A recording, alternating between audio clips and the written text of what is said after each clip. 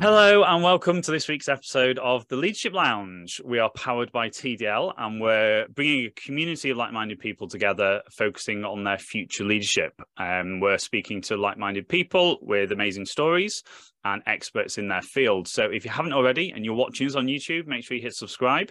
On recording this, we've just gone over 300 subscribers. So these little marks of figures and these algorithms now that I'm learning about ex-military are earmarks and targets to aim for. So thank you very much. If you're listening to us on your podcast provider, make sure you hit follow. And as ever, let us know what you get from each episode and each guest. So today we're speaking to Jonny. How are you? Really good. Started the day as I usually do, sort of a bit of fizz, and I think that sets you up. And I think I'm probably on my 10th brew of the day, and it's not even lunchtime. Yes, I love that. You saying brew has a little bit of an inkling of your background as well, because I keep saying brew, and people are like, "What's this? You talk about a brew?" Because I'm a brew sort of. I don't drink coffee, so I always got a brew. We'll dig into that.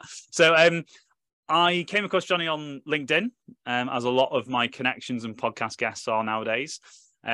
Similar military backgrounds, and we'll ask you a little about that. But you've got a link, as if you're watching on YouTube, you can see Veterans in Politics. We've only had a couple of episodes so far about politics. And I really like what you're doing, how you're positioning, how you're talking about it. I like the idea of it. And I wanted to have you on. And you've got a couple of other things going on, which we will chat about as well. So, Jonny, as I hit the 20-minute timer, if the people don't know who you are, what you do, give us a little bit of an introduction. Off you go. Well, I kind of front myself up as the veteran in politics, and my call to most decent people is stand up and serve again, because I have spent a career working behind the scenes of politics for many well-known figures. So I worked with a great MP called Grant Shapps, who's currently a Secretary of State. So he's one of the amazing people I've worked with. But I've also worked with the good, the bad, and the ugly of politics, so particularly in local government. And it was my observation, working and looking across the parties, that those in our politics simply weren't good enough. They kind of lack the minerals, they lack the values, they lack the skills in many places as well. So my professional background of working behind the scenes of politics, it has really driven me today to do something about it. But running alongside this political career that I've run sort of from my late 20s has been a military career, having first joined the army back in 1996, serving my first operational tour at the age of 18 in Northern Ireland. To then, I felt this real urge to rejoin the military when Afghanistan was happening. So I re-enlisted, and guess what? Yeah, you end up somewhere hot and sandy. So those kind of two parallel careers of the military and politics have now come together in what I call this stand up serve again mantra, and starting up Campaign Force, and not for profit. Yeah, amazing. So how did leadership turn up in your military career? Tell us a little bit about the evolution, what you were involved with, and how leadership. Actually, I like that good, bad, and ugly, because I think that comes out in all walks of life. So how would you sort of explain your leadership journey in the military?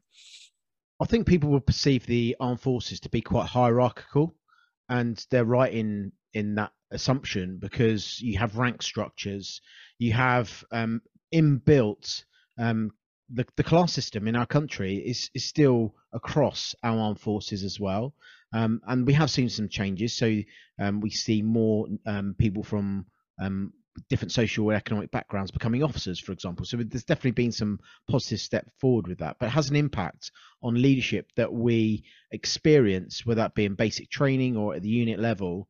But I actually found that a bit of a dichotomy in my experience, because when you go in operations, the leadership style was changed from the situations that present themselves. So I found that leadership style, rather than being a hierarchical top-down approach to leadership that you experience in the United Kingdom in peacetime, when you're actually on operations, it's far more lateral.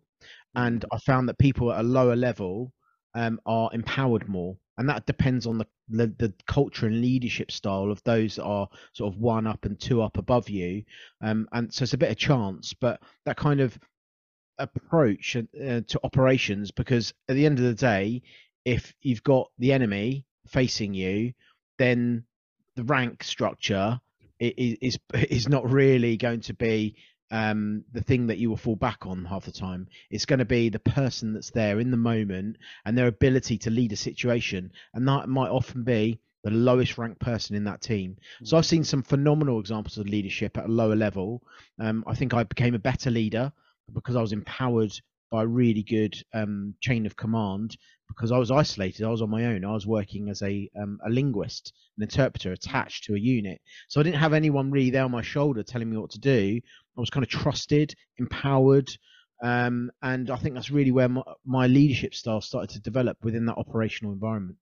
Yeah, amazing. And I kind of talk about this with ex-colleagues, and I can't remember whether it's come up on the podcast. I think it has a couple of times, but I'd like to, what's your thoughts on this? So I think the military they're put on a pedestal for leadership because it is that, as you said, when it's sandy, deserty, or is on the battle, or something's going, leadership is from, I've not had experience myself, but I know it's phenomenal. It is phenomenal. When you're back in the UK peace times, everybody is on their leadership journey when it's not situational frontline. So there is a variety, let's say, of leadership styles, abilities across all ranks. What are your experience? Because I said in my sort of story that I think leadership has evolved in the 12 years I did. It's gone from dictatorship, there's one way of telling people how to do weapons drill, for example, and we're going through that evolution of everybody's got different learning styles, everybody's got different abilities, skills. Did you experience that shove, that nudge in the right direction of inclusivity in leadership journeys? I was really lucky that I had an amazing mentor when I was 18 on the streets of West Belfast, and I've spoken about him before. A guy called Corporal Andy Shaw, who was one of the most streetwise individuals, quietly spoken. Don't get me wrong, he was tough from the streets of South London. So there was a slight, as an 18-year-old, slight menacing aura to him as well. But he was really softly spoken. And what I witnessed, so what I actually saw, the leadership style I saw and experienced was kind of a bit of tough love, quite frankly. But then when he was actually on the streets, his ability to communicate, use body language effectively, despite being faced with a crowd of young drunk people, he was able to control situations using communication as a leadership style that wasn't necessarily fit the bill of the military hard edge leadership style. So he could kind of switch on and switch off those styles. But overall, it was a really good mentoring, nurturing style. And when I went through training, I was actually suffered a minor form of bullying from one of my instructors. And I always thought, well, if I'm ever in a situation where I become an instructor, which I have been, that's exactly how I'm not going to do it. Because in that classroom environment where you've got lots of information to take on, you're getting tested, you're under exam conditions, the last thing you need is someone to come in shouting and bawling. That's going to you're going to just withdraw and you're not going to perform. So that leadership style for me has been very much nurturing, but at the same time knowing that if you get across that line, then you can deploy a more tougher stance if needed. So don't take liberties with my style. Don't take that as a signal for you to be able to take advantage of me, because that's certainly not going to be the case. So how you carry yourself, how you communicate is really important, but you've got to back that up with action. So if you're going to say you're going to be an empathetic leader, if you're going to say you're going to nurture, mentor, and then one of your students on a course comes to you and says they're struggling and you haven't got time for them because you're too busy, you're going to do something else, you can't back that up. You've got to be able to then say, right, stop, let's talk that through, and do that mentoring piece. So I think for me, it's what I saw, and then I became, and then hopefully I pass that style on to other people as they've seen it too. Yeah, I like that. And again, it adds that self accountability, isn't it? About that, check yourself sometimes about what you've said over what you're showing and presenting to others. So I like that. Can we pinpoint when politics started to come into your sort of thought process? How far back was that? Probably goes back to my teenage years. I'm from a very a working class background in my family. Indeed, I was the first person from my family. I've probably heard this before. I was the first person to go to university. I was literally the first person from my entire family to have gone to university. But I think early on, my dad, he just cared. He came from Southeast London. He'd experienced as a child poverty. He would, had gone on that social elevation journey with my mum, took the family out of London, made our family, moved themselves from difficult situations, so the socio-economic situations. So I think you see that. So you witness, again, going back to that thing, what you see. If you see your family working hard, you see your family struggling, if you see your family trying to do better, then that's politics, quite frankly. And my dad was very politically engaged. We'd sit up and watch Question Time as kids. I come back from the cadets, and that's when my military story started. And we'd stay up and watch Question Time. Or David Frost, my political hero, the broadcaster, famous, of course, from the Nixon interviews. He would be someone that I was just captivated by when he would speak truth and get the best out of his interviews from politicians. So that it was kind of nurtured at a young age. But did I ever think that I would go and work for a member of parliament? People like me, from my background, don't know anyone in politics. Absolutely not. Yeah. So really by chance I fell into politics and applied for a job. Just asked the question, could I stand up and serve a game myself, or be it behind the scenes of politics? It's, I love that. I love that. Sometimes I do say, like, how did that, if you were to tell yourself like 10 years ago, 50, however long it ago was, you were doing what you're doing now, it's pretty eye-opening when you get to speak to people that are in those positions. So tell me about tell me some stories about how the veteran community is starting to engage in politics. Because the reason I got you on was because I see it as a massive positive thing. Some of you mentioned before about the values, how people are holding themselves, the beliefs, the values, behaviors over what we see, without going too political. Tell us some stories about how that's currently happening, because I think there's not a lot of people that know about it. Obviously, we have a connection into veteran communities, and we do know some people. I've got some people earmarked to be coming on the podcast, sharing some of their stories, because they're in the thick of it. But tell us a couple of things about what are happening with the veteran politics now. Well, it goes back to that point about what you see. So I saw some really good examples as I was becoming frustrated working behind the scenes of politics. I was becoming a bit disillusioned, quite frankly. I actually saw myself as part of the problem because I was really good at my job. I was producing crap politicians. That's not Grant Shapps, by the way. He's absolutely amazing. But certainly in local government, I was good at my job, but you can only work with the candidates that you see in front of you. But we saw some really good examples. So the likes of Dan Jarvis in Labour, a former parachute regiment officer who's well liked and respected across the House. Johnny Mercer, famously, as our veterans minister, a veteran of Afghanistan, 3 tours of Afghanistan. So starting to see these characters in our contemporary politics. But if you wind it right back through history, Churchill, had a long career in the military, and you just pick your way through these waymarkers of post-war period. We had whole generations of MPs that literally helped rebuild Britain at its worst time, at its lowest point. World War One, I've evangelized about the backgrounds of many of the MPs that were killed in World War One. Ian Fleming, the creator of James Bond, his father, when Ian Fleming, I think, was just 5 years old, was an MP and died on the Western Front. So what you see are these figures throughout history and in contemporary times that are actually good, effective politicians, leaders in our communities. And then what I then saw and experience from working behind the scenes was a complete void of leadership, a complete lack of skills, some lack of values. And we don't need to bang on about what we've seen around values.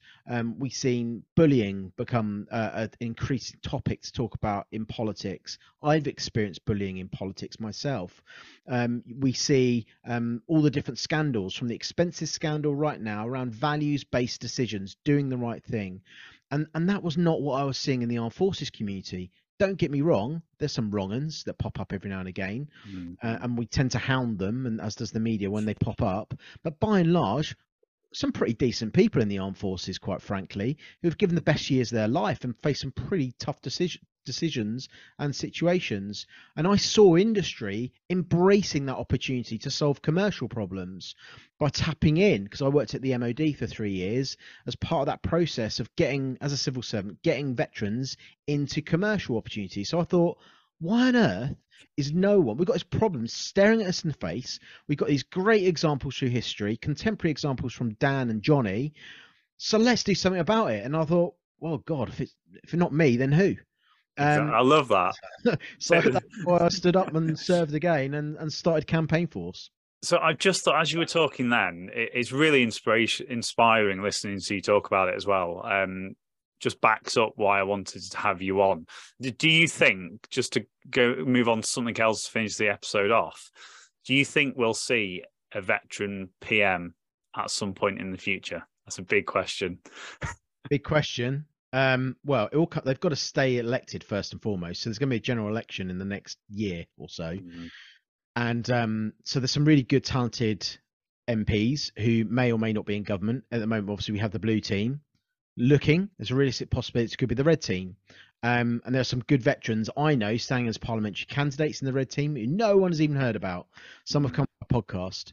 And there are some people in the yellow team too. Who are phenomenal. One of my community is standing in local government, having listened to the Veterans in Politics podcast and hearing the stories of others. That's inspired her to stand up and serve again.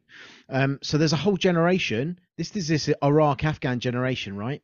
We're in our 30s, 40s, and 50s. We're taking over the mantle from the Falklands War generation at the moment as we speak.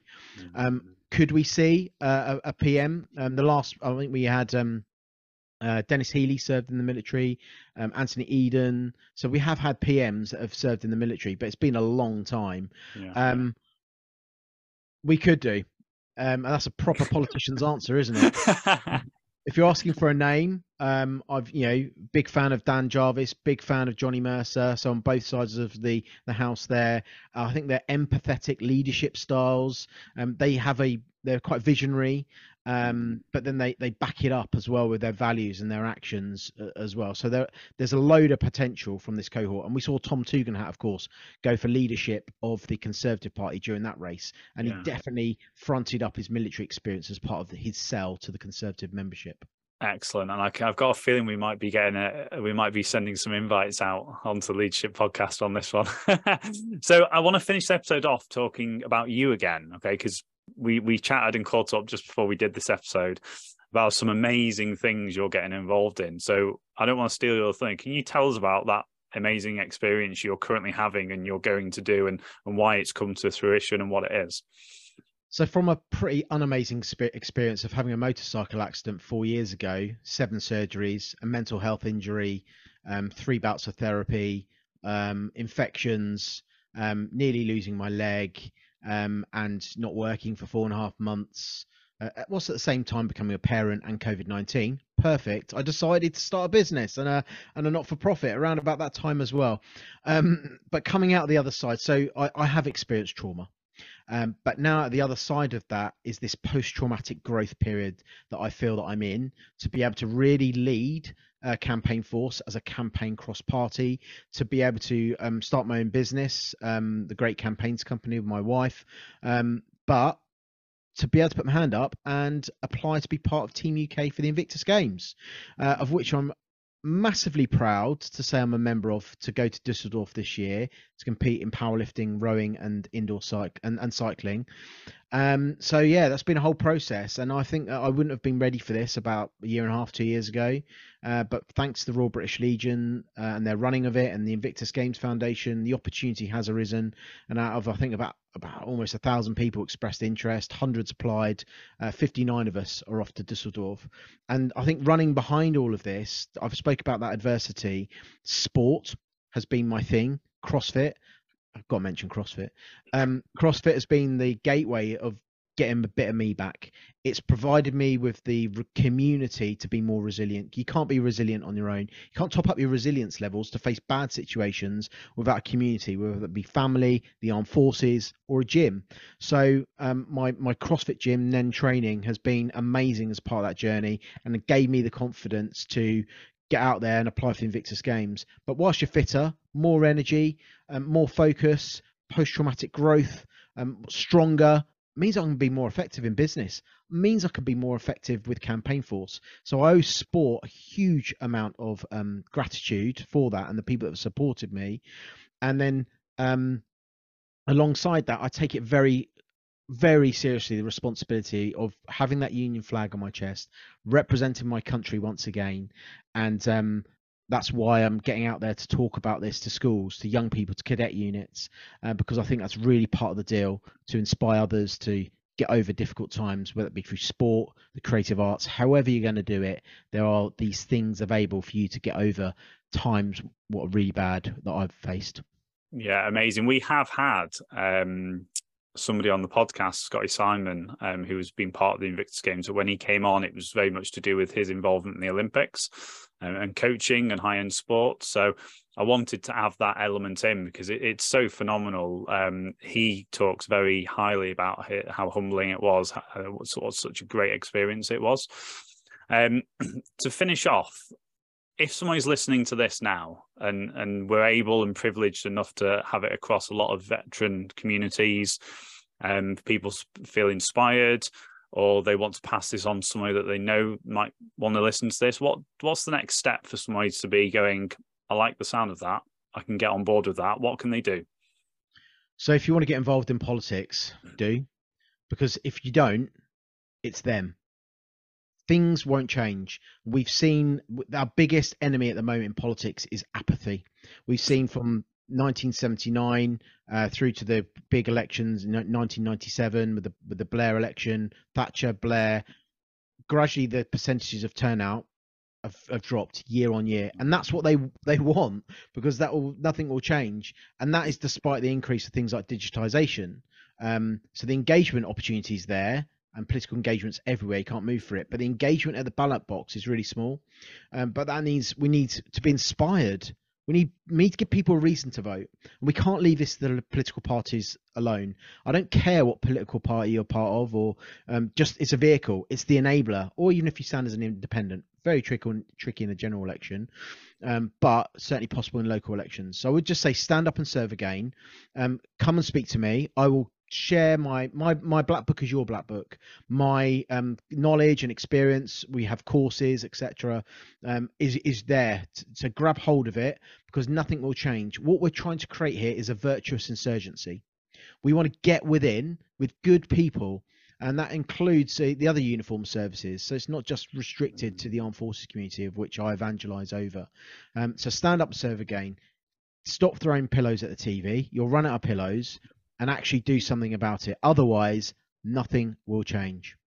An amazing way to finish a podcast. Thank you so much. So if you're inspired by that, make sure you hit Jonny's links below on the podcast show notes, all across social media. Make sure you reach out and connect and ask those questions and get involved. So Jonny, thank you so much again. Absolute pleasure. As always, so if you've listened to this on the YouTube channel, make sure you hit subscribe. If you're listening to us as you go by your day on your podcast provider, make sure you hit follow. And as ever, next week, Wednesday, 6 a.m., another amazing episode will be coming out to add value to your leadership journey. Speak to you soon. Take care. Bye.